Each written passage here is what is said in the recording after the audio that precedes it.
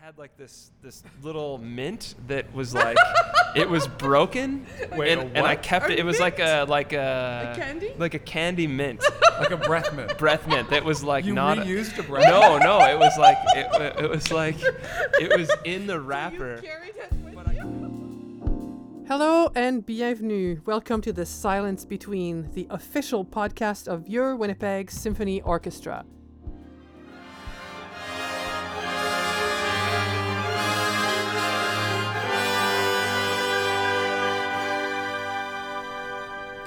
Hello and bienvenue. This is the Silence Between, the WSO podcast. I'm Elise Lavallée, your host, and today I'm excited, thrilled, and really scared. We're going to be talking to you, actually from Fools and Horses coffee shop, great place on Broadway here.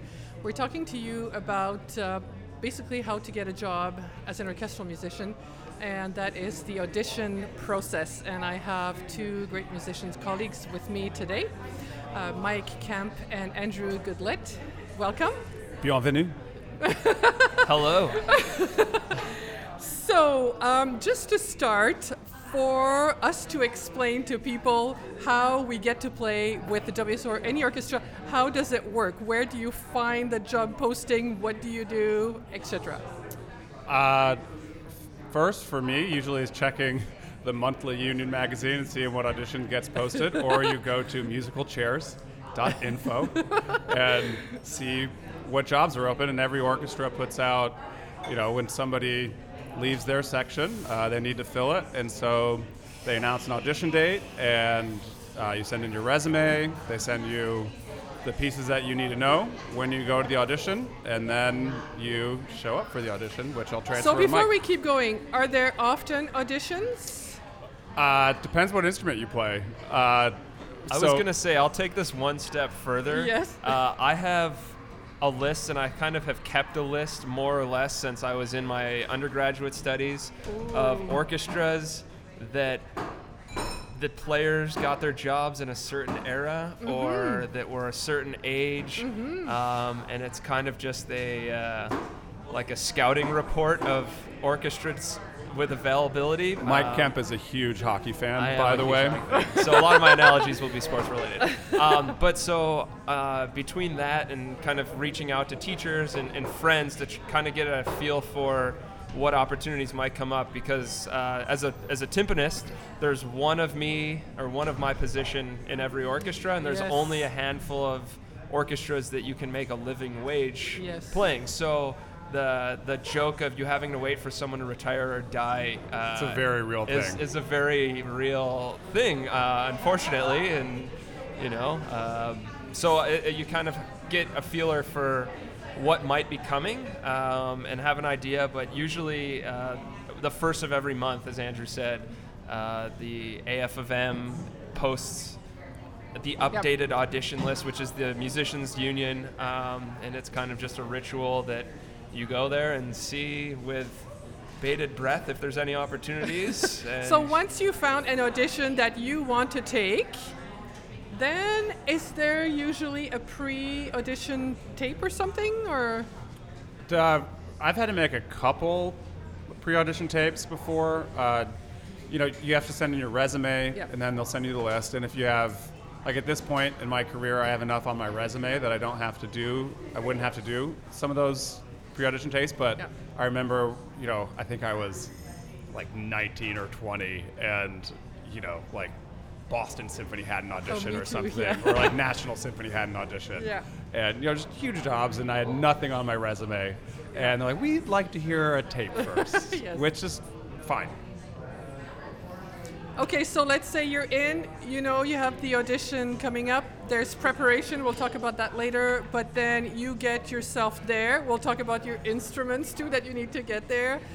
And what happens at the audition itself? Especially for our instruments, we play large instruments. Oh yeah, and so we didn't say that. Just getting to the city itself can be a nightmare and a struggle. And Mike playing timpani, he can't really fly with his, but as a bass player you can fly, and it's a huge nightmare. You have to put your bass in a fiberglass flight case that is, this giant Egyptian-sized sarcophagus for your instrument, and you have to go to the airport, 2, 3, 4 hours early, and just pray that they take it. And not every airline takes it. Sometimes they do, sometimes they don't. And once you're there, you've already booked your flight, and you're kind of at their mercy. And that's, for me, just in terms of all of the That's a big step. practicalities of taking an audition, that is the most stressful. So you book your flights, you book your hotel, you pay for that yourself out of your pocket. Yeah. You get there, you get to the hall, 9 a.m., what happens? Can I actually backtrack? Oh, yes, absolutely. This is important for timpani and percussion. I'm going to go even back further than that. You don't always get accepted to the auditions. So there's the unfortunate reality. So sometimes you have to make tapes. Sometimes your resume just is straight up rejected. You don't have enough experience, or they only have a limited amount of time to hear candidates, and they're very selective. So that's a harsh reality of you find jobs that you want to take, you submit your resume, and it's very common to be denied when you're, especially in school, until you start doing well at auditions. And then you kind of get in this situation where you're either hoping that they have you make a tape and you can put your product out there, you're playing, or you're relying on a teacher or a colleague or someone to vouch for you to try and get you into the audition, which I've had numerous situations where I've had to do that. To even be able to make a tape, I've had to have a former teacher kind of lobby for me, if you will. And then to fast forward, as far as Andrew explained, getting his instrument to an audition for timpani, it's kind of it's crazy because some orchestras will let you bring your own timpani if you want. So that enters the world of you're renting a van and you're driving your drums whatever distance to the city, and you're dealing with loading them in and all of the challenges that go along with that. Other orchestras don't let you bring instruments. They provide instruments. So then you're showing up and you're playing this audition that's going to potentially decide the future of your career and life on totally foreign instruments. I think a good phrase to describe that would be crapshoot. Yeah, it is. It is. You basically are rolling the dice on what the quality of instruments are and everything like that. So that's like a whole nother. Do they allow practice time before? It depends on the audition. The well-run auditions give everyone an opportunity anywhere from 3 to 5 minutes on stage with the instruments. Okay. So you can familiarize yourself with them, and sometimes it's just you on stage. Sometimes everyone in your audition group is on stage, so you can listen to other people. It's a real good opportunity to vibe people and just set the tone. Intimidate your opponents. Intimidate your opponents, and just play as loud as humanly possible for 5 minutes straight. Nice. I'm just kidding. I've only done that a handful of times. Okay, great. So now that you've gotten your instruments there, we'll say everything went well. So what happens at the 9 o'clock time? It happens a little differently every place, and especially, we're both Americans. We've taken a lot more auditions in America than we have in Canada, and most places in the U.S. where you're auditioning for the prelim round. And by the way, just so our audience knows, there's typically 3 rounds, sometimes 4 rounds of audition. So the first round, with the most amount of people in the States, usually they give you an hour time slot and say, you're going to play on this day in the 1 p.m. group. And there might be 4, 5, 6 people in that group, and you're supposed to show up an hour early.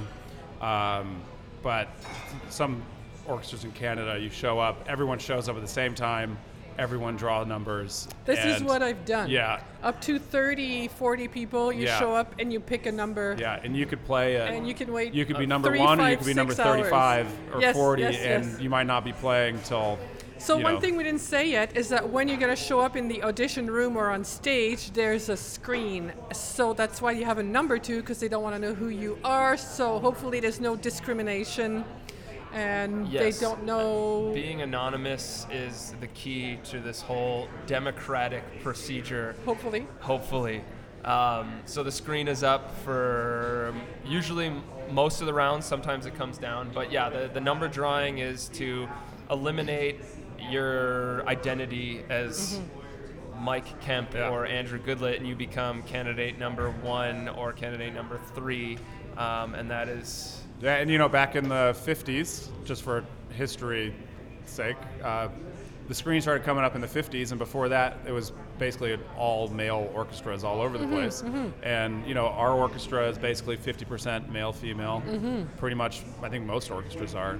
And before that, also, a lot of it was by appointment, too, especially in the big a lot of principal nepotism. positions. Yeah, it was, you would have a teacher, and a job would come open, and someone would reach out to one of the big pedagogue teachers and say, who's your student for this job? And a handful of people would go and play for a music director, and it was a very...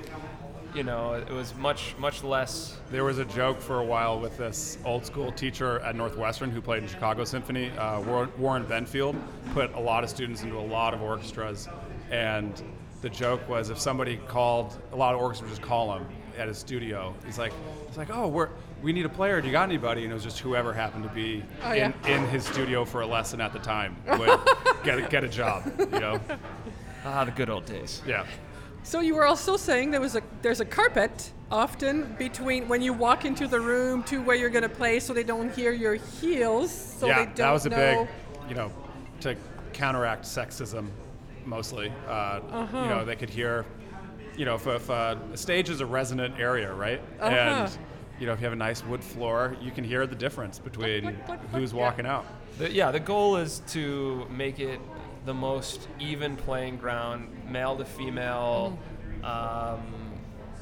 across the board. Any possible, advantage anyone could have is to be eliminated, and it's supposed to just be who plays music the most desirable to the people that are on the committee, which we also haven't talked about. So behind this screen in the room or on stage is a committee of musicians from the orchestra you're auditioning for. It's usually anywhere between 7, 8, 9, 10 people. 7 to 12, depending on the orchestra and the job. And they're elected or picked to sit on this committee, and they sit there and they listen to everyone play. Yeah, and some auditions, at least for bass, the largest audition I think I've heard of was New York Phil, and there was 150 people that came out for that. And that committee listens to 150 people. Yeah.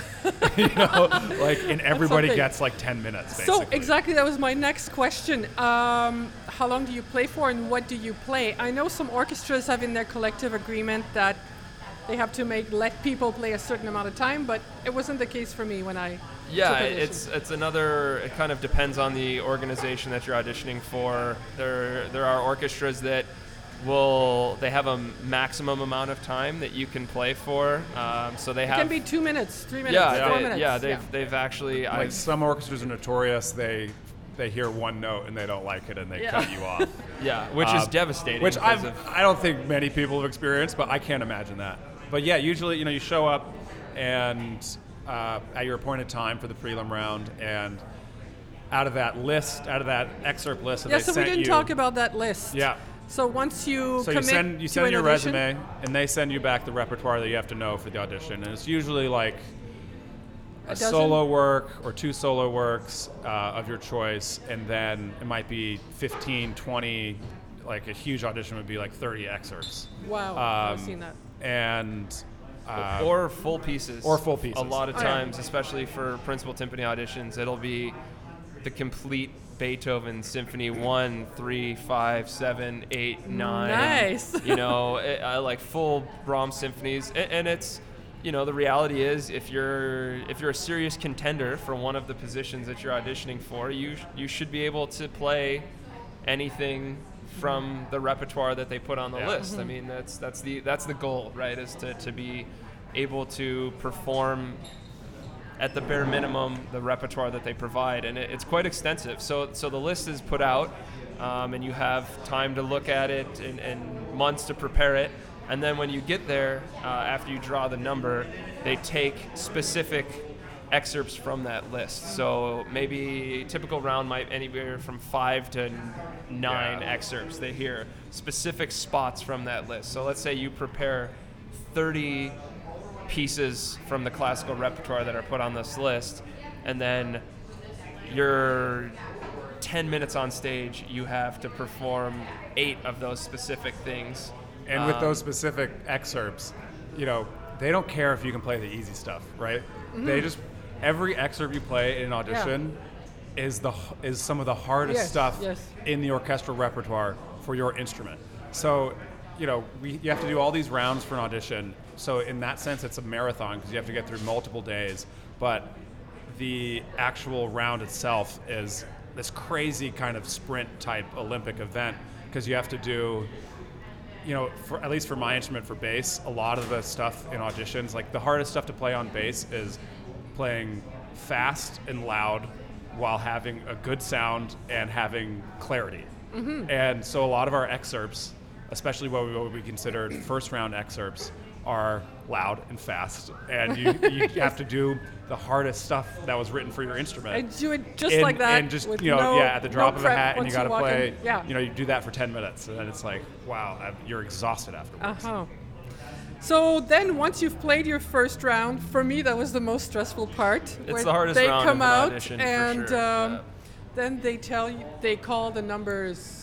Yeah, so you play, and you're in a little waiting room with everyone that has played before and after. Which is another opportunity to vibe everyone again, to just talk about how loud you played your concerto, or it's really interesting. Complain about something that really just throws everyone off. So how'd you do? You're like, oh, did anyone else have to play extra excerpts in that round?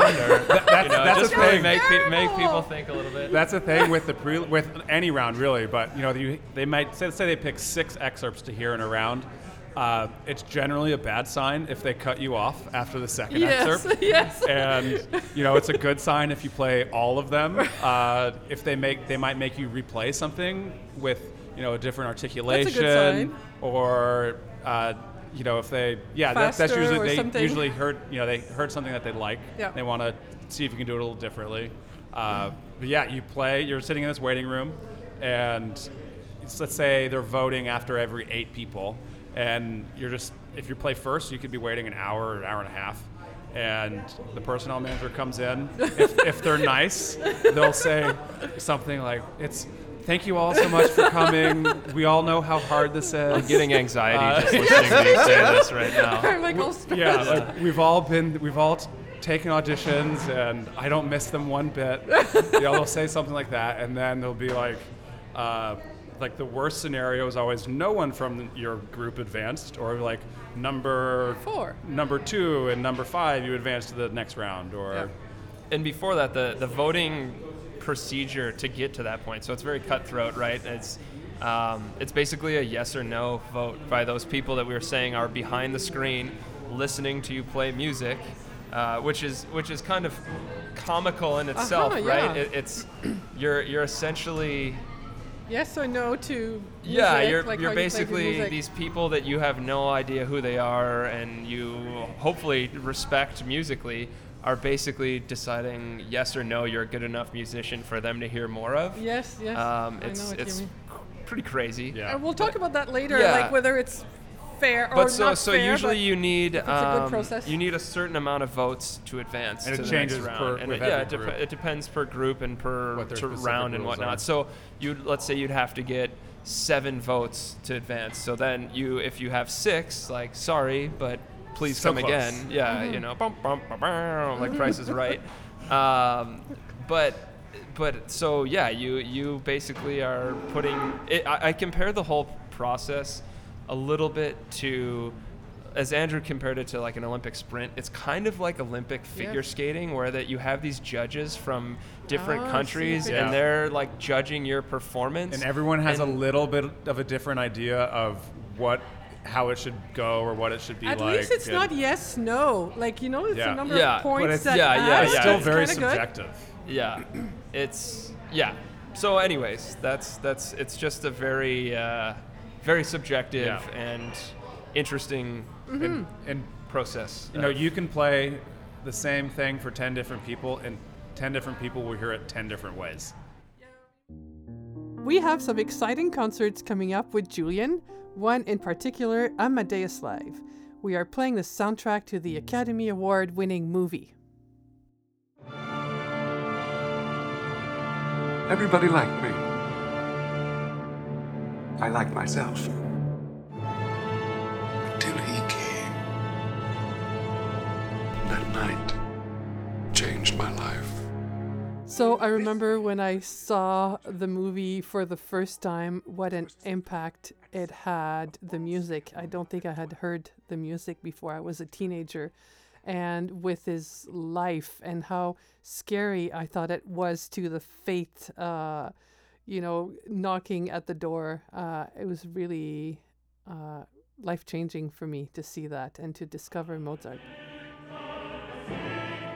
I'm a vulgar man. But I assure you, my music is not. Amadeus Life is on April 13th and 14th at the Manitoba Centennial Concert Hall. Tickets start at $25. Call the WSO box office at 204-949-3999 or go to wso.ca for more information.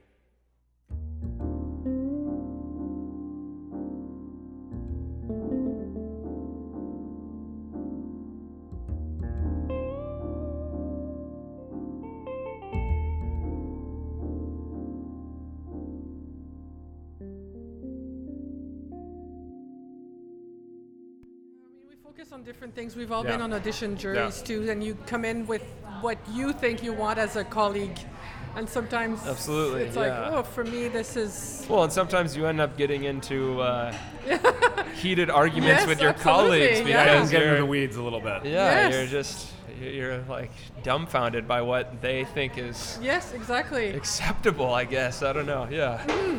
Great. So pretty much then we do this process 2 or 3 more times of going through rounds and being eliminated. And it just it's kind whittling the pool down to one person. Yeah. Occasionally 0 people. That's ultimately the worst outcome, is that you get to the finals and they decide not to hire anyone. It's kind of a giant slap in the face because you've wasted time and money, and they're saying that no one's qualified for the job, which is just How crazy, much money does one audition cost? I mean, it depends on the flights and everything. I usually budget the money that I'm going to spend, like $1,500 is what I usually, and I usually don't hit that, but it's nice to, budget that much. But especially, if you get a cheap flight for like $300 or $400, maybe, you never know what it's going to be for the base. Sometimes the cheapest I've paid is $75 each way, but I've had some airlines charge me more than $400 each way. So you really have no idea. How many auditions have you taken? I have probably taken 25 to 30. And I'd put myself in that same like upper 20s, low 30s range as well. Probably mid to upper 20s. Okay. But it's not as expensive for myself, just because I personally don't take my drums very often. Okay. I know my predecessor here was very, very particular and liked to travel with his instruments, because it's an advantage for sure. If you can take your own instruments, you know the way they sound, you know how they feel. You're at an advantage to do that. I don't know whether it's laziness or I'm just a superior human being, but I find shots fired. I know. I find it can be more stressful than just playing on what's provided, because you're so concerned about making sure everything's really well in place and everything's perfect, instead of just, I don't know. Hello. I'm more of a. Should we wait for the dishes? Clean up aisle 9. Clean up aisle 9 here. In general, as we'll probably get into as we kind of keep going, I'm a much more low-key, easy-going auditioner. Like a lot of people have. I go with the flow, and that seems to be what works for me. And the more like uptight I get, the worse my result is, for sure. Yeah. So also, with auditions, you get super good at asking to crash on people's couches that you've like almost never met before. I was gonna say there's You know, you're talking to a friend and they're like, oh yeah, I know somebody in that town. Like, yeah, like I'll hook you up. And you know, but that's one of the, you know, in the classical music world, the auditions are one of those things that if you want to join an orchestra, everyone has to do. And everyone's been through it. Everyone knows that they're sucks. not. Yeah, like you have to love. It's a love-hate relationship.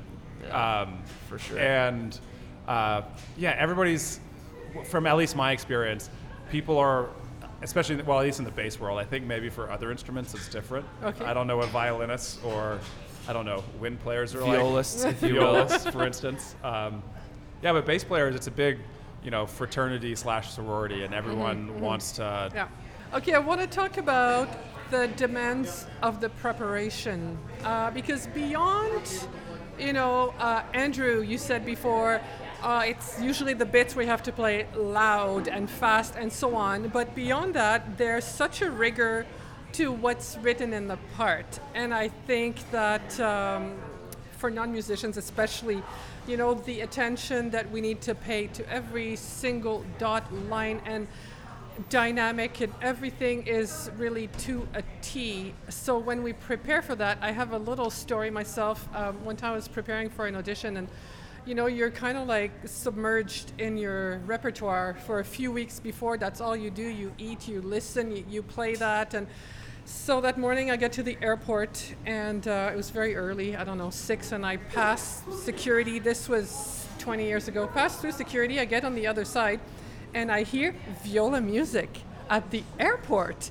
And I'm like, how cool. Now they play classical music and it's viola music. And then you woke up from your dream. And no, thank you. Then I listen a little bit more. I'm like, what? It's a piece that I play. It's a Bach piece that I play. That's a sign. If I get to the airport and they play my Bach, that's going to be a sign. I'm listening and it stops and restarts. I'm like, oh, someone else. Going to the same audition? Yeah, somebody must be practicing in the airport.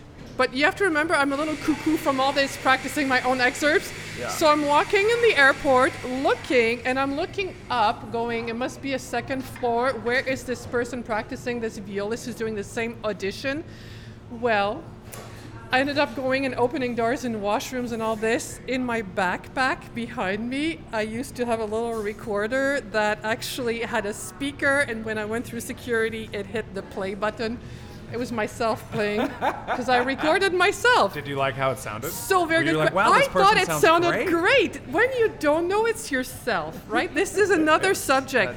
Yeah. We're so critical, but if you don't know it's yourself, I'm like, wow, they play this really well. So this just shows you how crazy I had become with all this meticulous preparation. Yeah. Let's explore that a little bit. Do you want to go? Well, it's. I'll let you grab the ball here, but it's a deep, dark hole that the audition prep has taken many people to weird places for sure.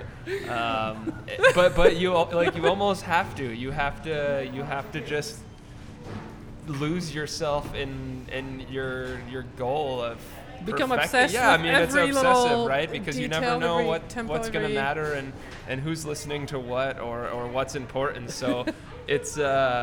I think Andrew and I both could share personal stories of just how weird things got in our preparation, but I don't know if you want to. Well, it's a super fine line, like what you're saying with the details on the page and all that. It's a really, you gotta walk a fine edge of getting those details, but also seeing the forest for the trees. Do you mean playing musically? Not just musically, but it's so easy to focus on one little detail, and that's all you do. And you just and it's so easy to get hyper-focused on these minutiae, and like they are important, but you also need to have a broader context with everything. And it's easy to forget along the way that at the end of the day you're playing music. Like the people that play the most musically usually have the most success. Yes. But when you're working on perfecting a bow stroke or intonation or something like that, it's like you want to rip your hair out because nothing's ever good enough, right? Yeah, and it may be one note out of an excerpt that's, 2 minutes long or something, and something that you just hyper focus on.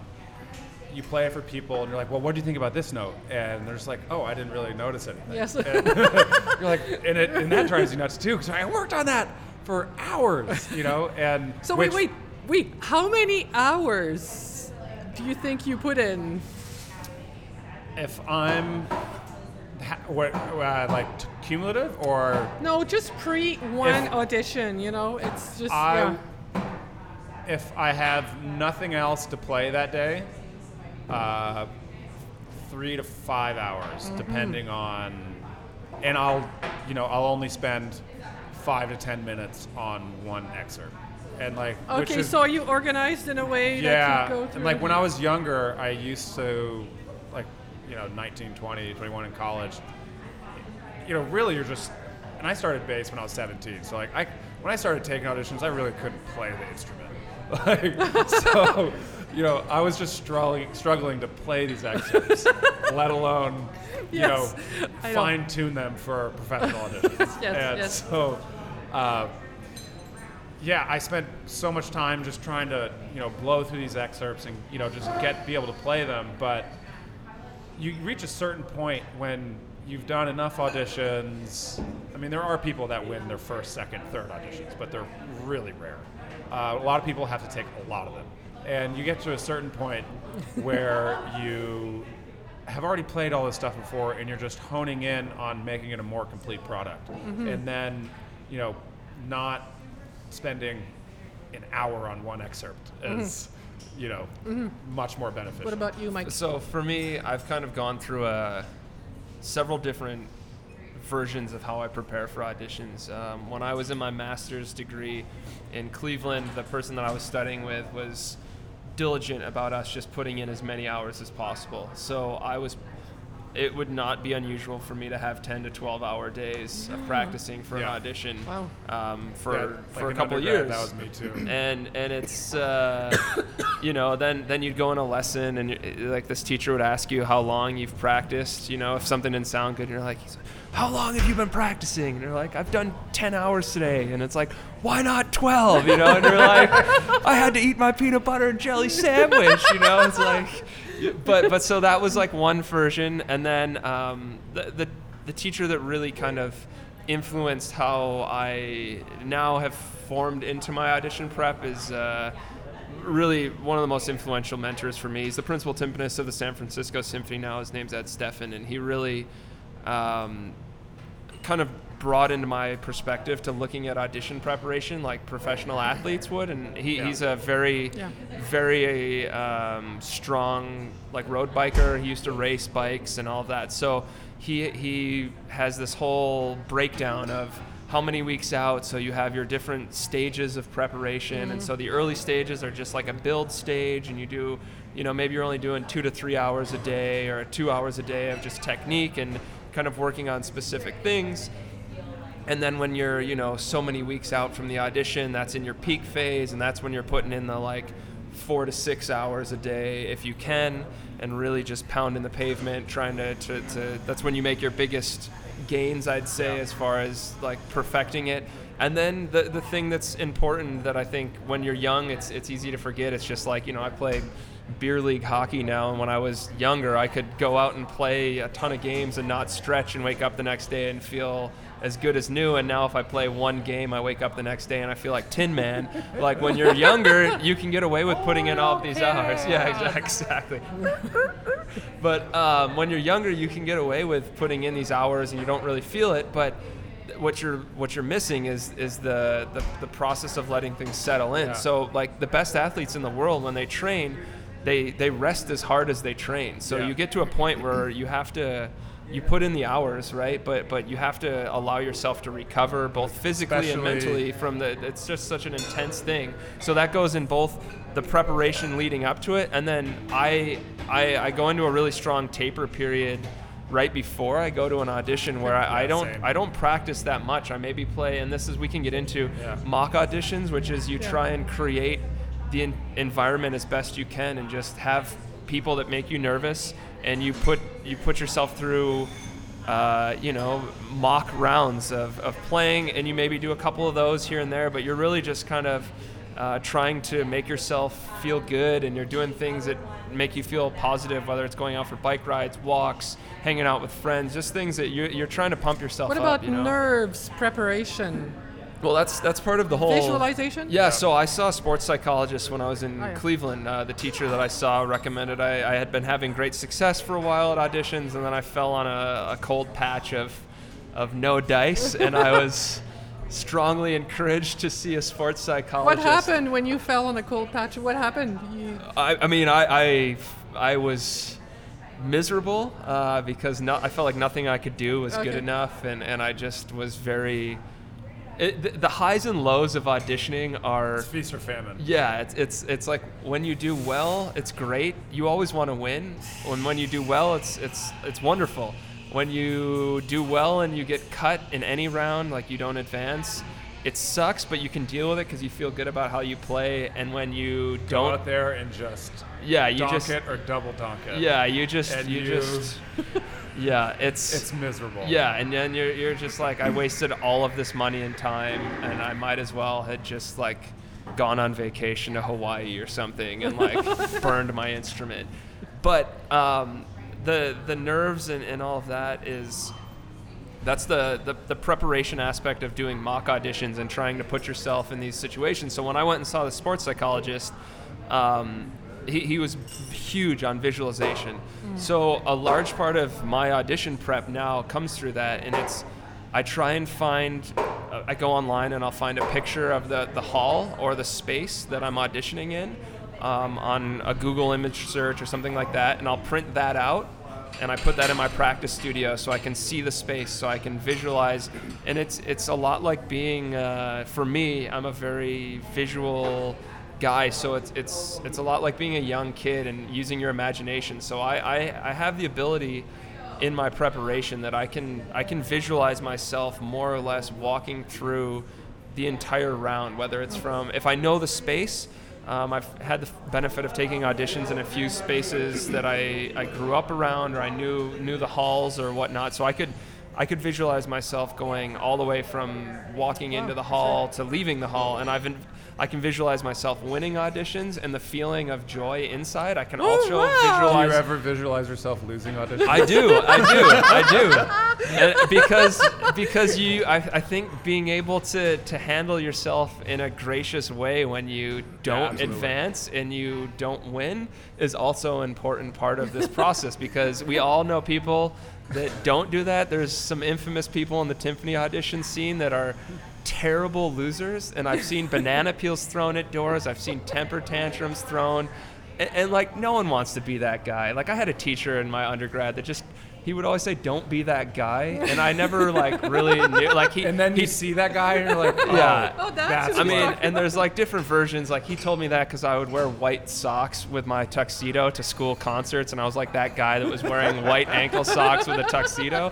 But like, if you can't find that guy, that means you probably are. Yeah, exactly. But so the visualization is huge, because especially I think for both of our instruments, but for timpani, knowing the space and being able to fill the space with sound and articulation, I mean, that's part of the preparation for us, is figuring out what mallets to use. And so a lot of that is relying on people that have either played in that hall or are the timpanist or the former timpanist or have been students of the timpanist, and you can ask, is this hall boomy? Is it wet? Is it dry?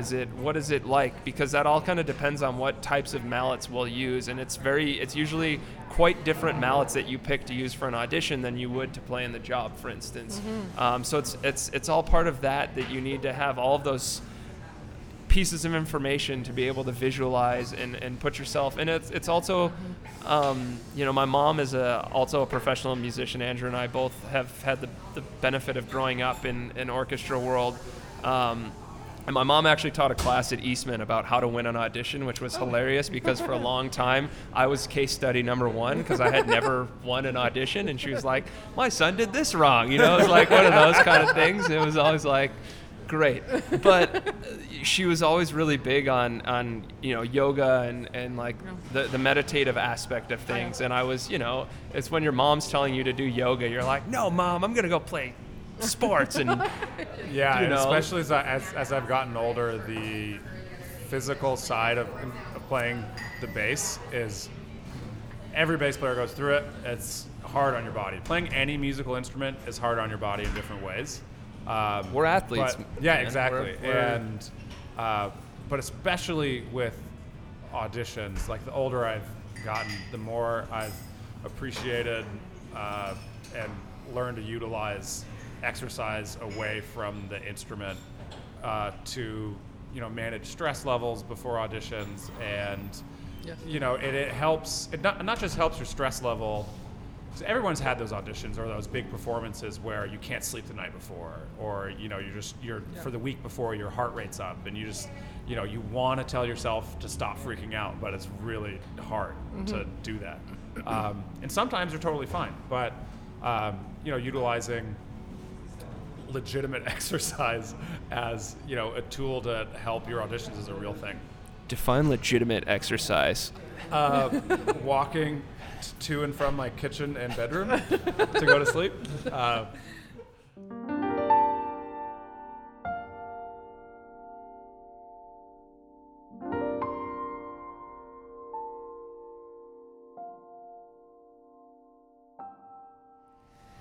Okay, so would you segment? Yes and yes. Well, you'll see. First of all, have you ever prepared the wrong material for an audition? Funny Andrew, story. do you want to take this? Okay, it's a quick answer, these. Yes. Okay, Mike? No. Oh, okay, good. Have you actually gone into an audition without preparing? Just, I'm going to be amazing, go cold turkey. Yes. That was Mike. Kind of. Kind of. Have you considered something to calm you, like beta blockers or something to calm the nerves before an audition? It's very common nowadays. Yes, certainly. Yes. Okay.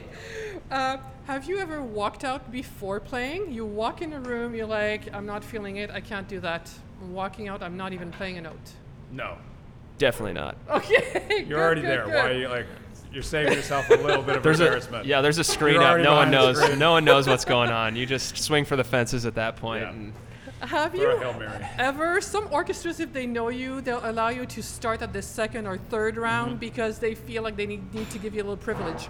Have you ever done that? Yes. yes. Has it kind of paid off? I don't think so. Yes for me. Yes? Yeah, it's like that's always a hot button. That is a issue. hot. Yes. That is. And That's yeah. I think, let's say you get pre-advanced to the semifinals.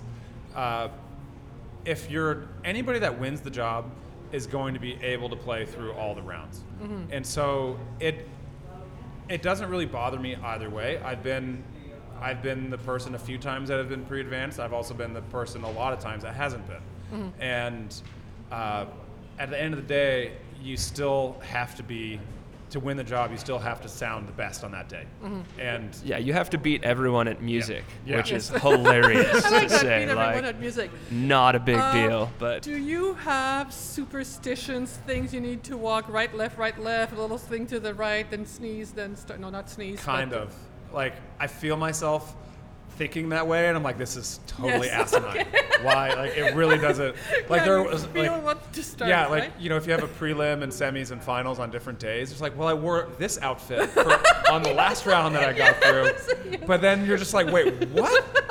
And you're just like, well, it really doesn't matter. Like, obviously, too the only funny. thing that matters is, do you have your, when you go in for that next round, do you have your head screwed on straight, ready Yeah. to play? Yeah. I What about you? I've Got a rabbit's foot? no, it's hit or miss, but I've been the outfit guy. I mean, I've certainly been the I will wear the exact same thing every day as long as I keep advancing. Actually, at this audition, I just do that normally in life. This so- audition, I had like this little mint that was like It was broken. Wait, and I kept it. It was like a candy? like a candy mint. Like a breath mint. Breath mint that was like You not reused a breath mint? No, it was like it was in the wrapper. You carried it with But you? I kept it in my pocket for every round. Plus, I went to Tim Hortons before every round because I am a true Western New York Canadian wannabe Canadian hockey boy that found that if I had a Tim Hortons Boston cream donut before every round, it seemed to be the mojo. So I just kept it rolling. So Oh, that's too funny. Have you sat on an audition jury? yes, Have you learned from sitting on an Yes. audition? big time. Yeah, big Yes. time. And do you think, and we're going to talk about this more, that the audition process is actually fair, reflects what we need when we hire people? I think it is the most fair system that we yet have to date. It's not 100% perfect, and the audition process shows a certain set of skills, and the skills required on the job are not always test. You can't test everything required to do the job in an audition because you don't have 70 other people there playing at the same time with the music director. That's just impossible. And that's where we have a tenure review process. That's where that whole thing comes in. And there's playing in an orchestra is a team sport, and there are a whole slew of things that you cannot test in related to just teamwork in audition. And so it's not a perfect system, but it's the best we have.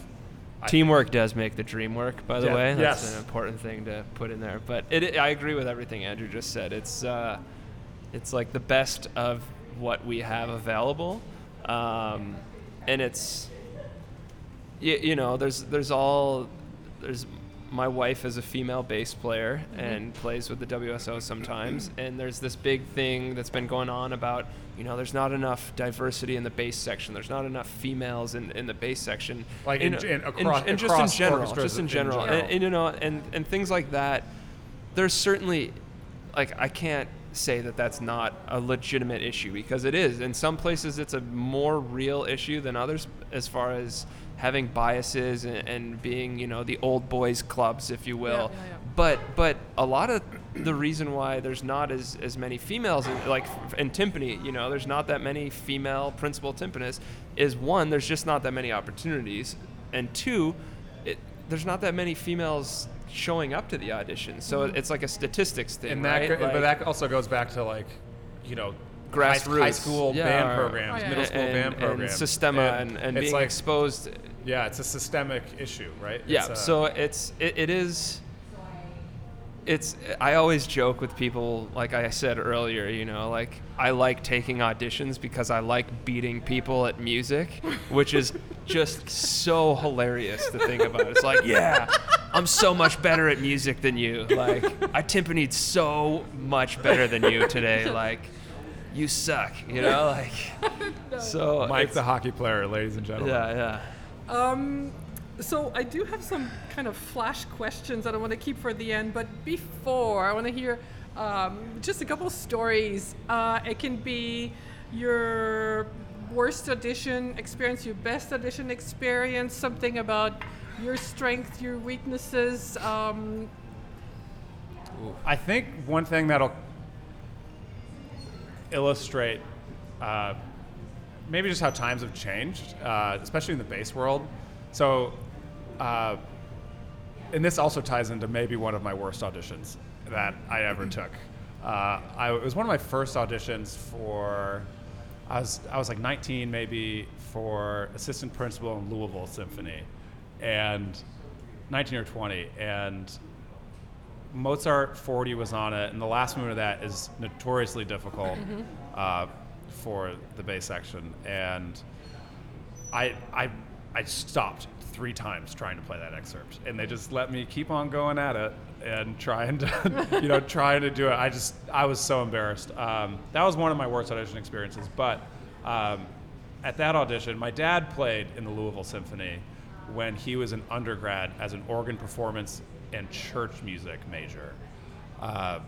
And when I took the audition, so this would have been like 2005 or 2006, it was something like 40, 45 people showed up for the audition. When my dad took the audition, he took it, I think he was like 17, and he was able to send in a tape. I think he was at Interlaken at the time. I'm not sure if I have all the details right, but they let him send him a tape.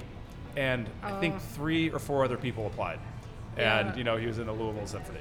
Things have changed. It's harder. harder. The competition, there are more people now playing classical music than has ever happened before. And the amount of spots hasn't exactly grown the amount of spots for full-time orchestras where that's all you have to do to make a living is play in those orchestras.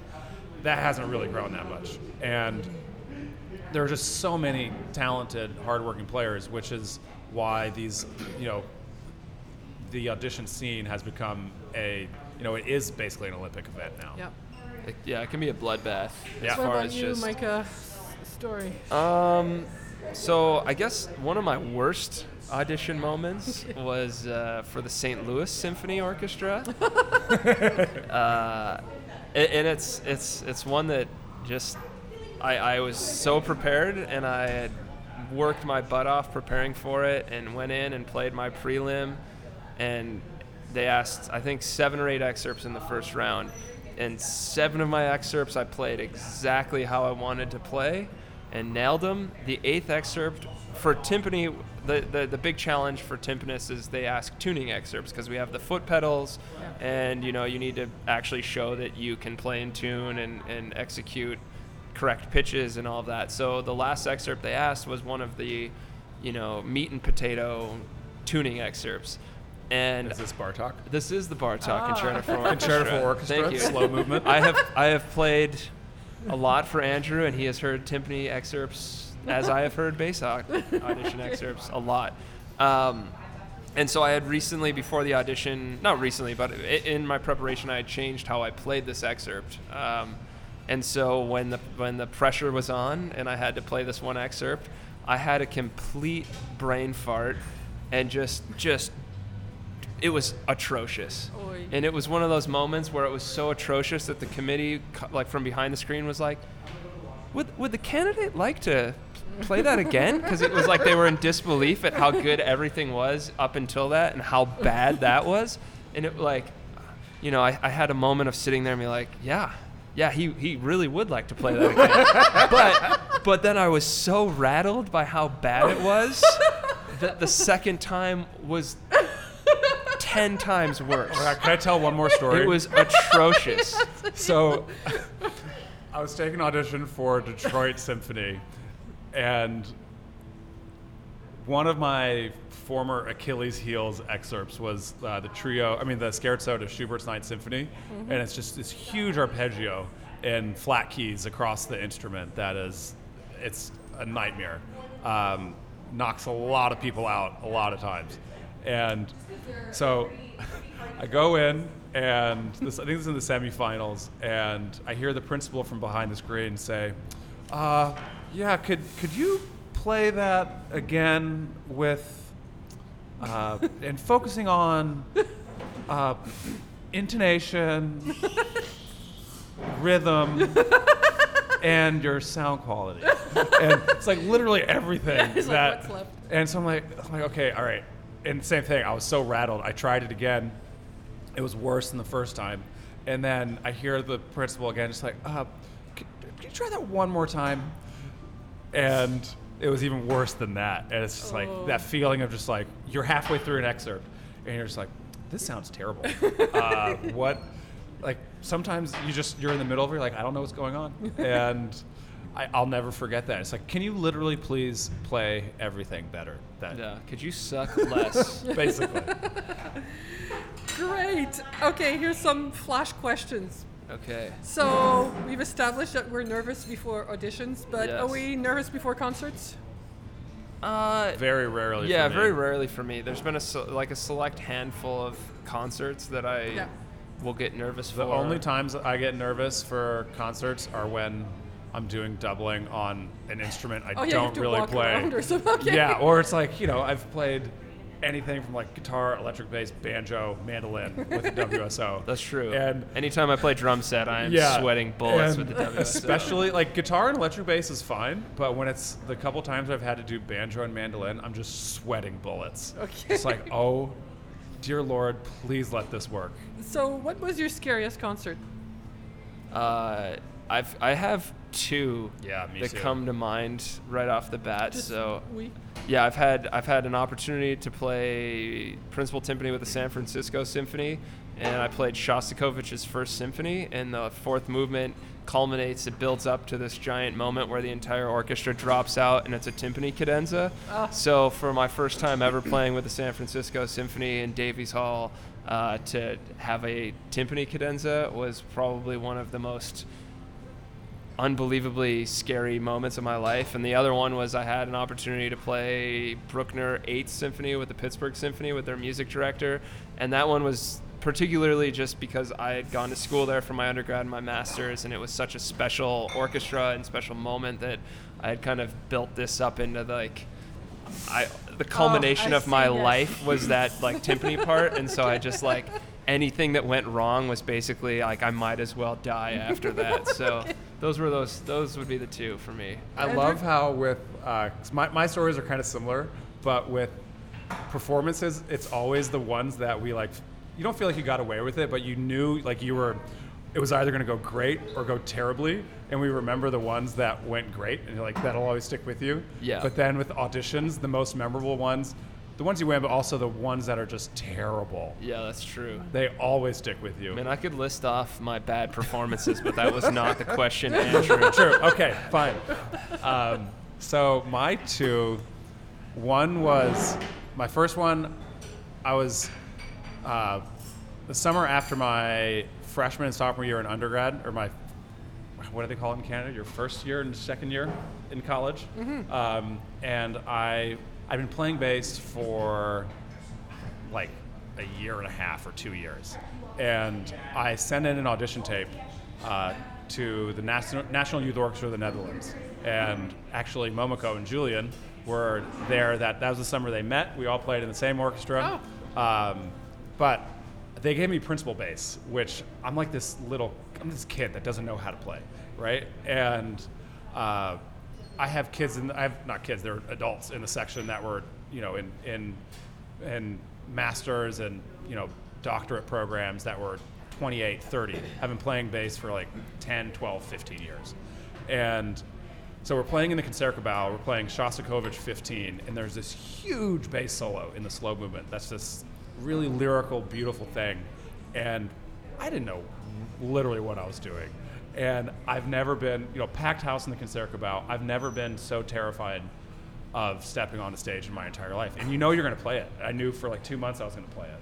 And you get on there and I straight up blacked out. Like I had no idea how you wake up after the show and you're like, did it go well? Yeah, I don't know. I have no idea. Did I crush it? I think it went all right. I hope at least. And my other one was the beginning of my playing whatever random instruments for orchestras. I was at Lauren Mazel's music festival that he had. He was, I think, 82 at the time, in Castleton, Virginia. And we were doing Porgy and Bess.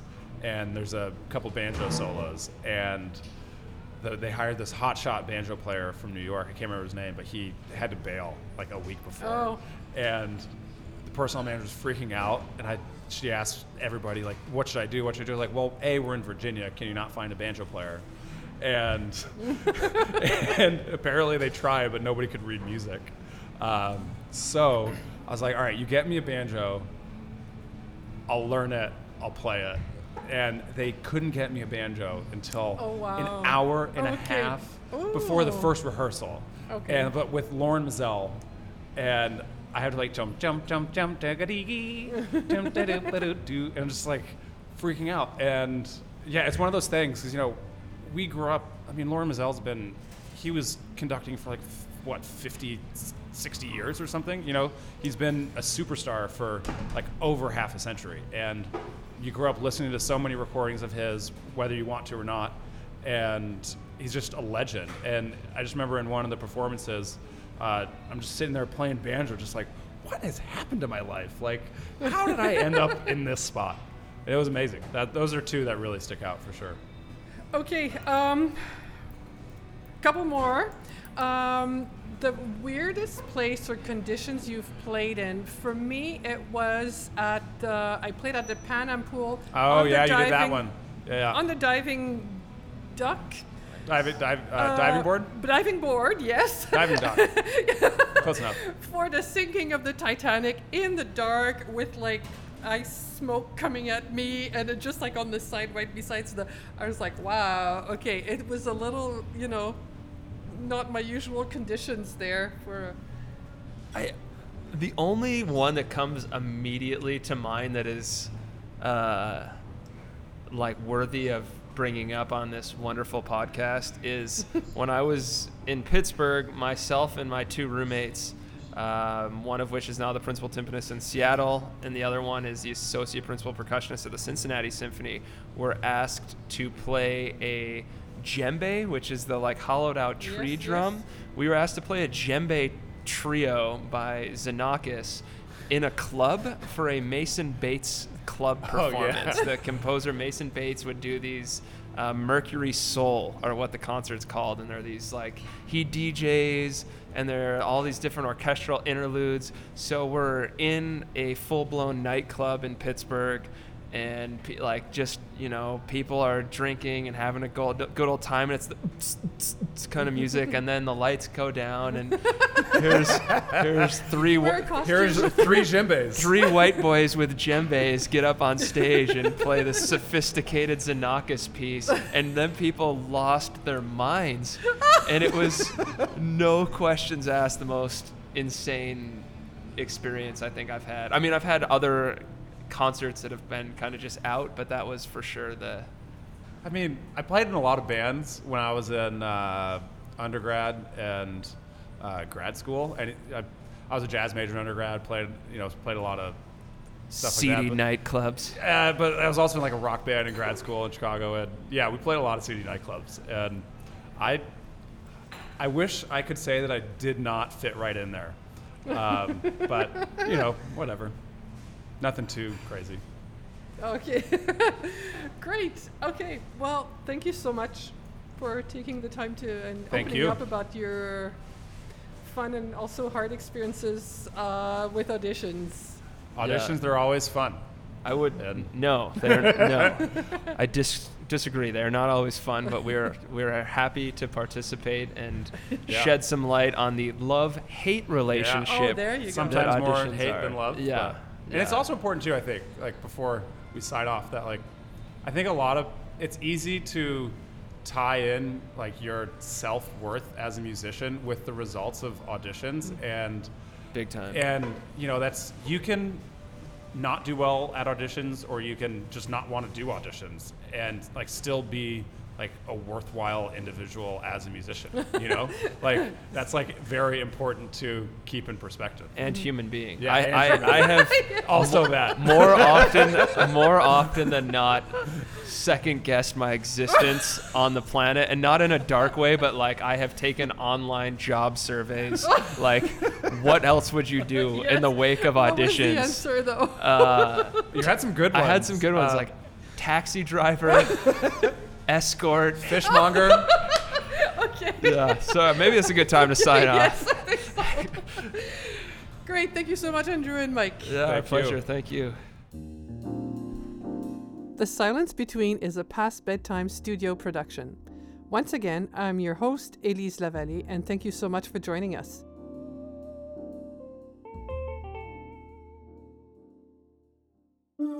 Past bedtime.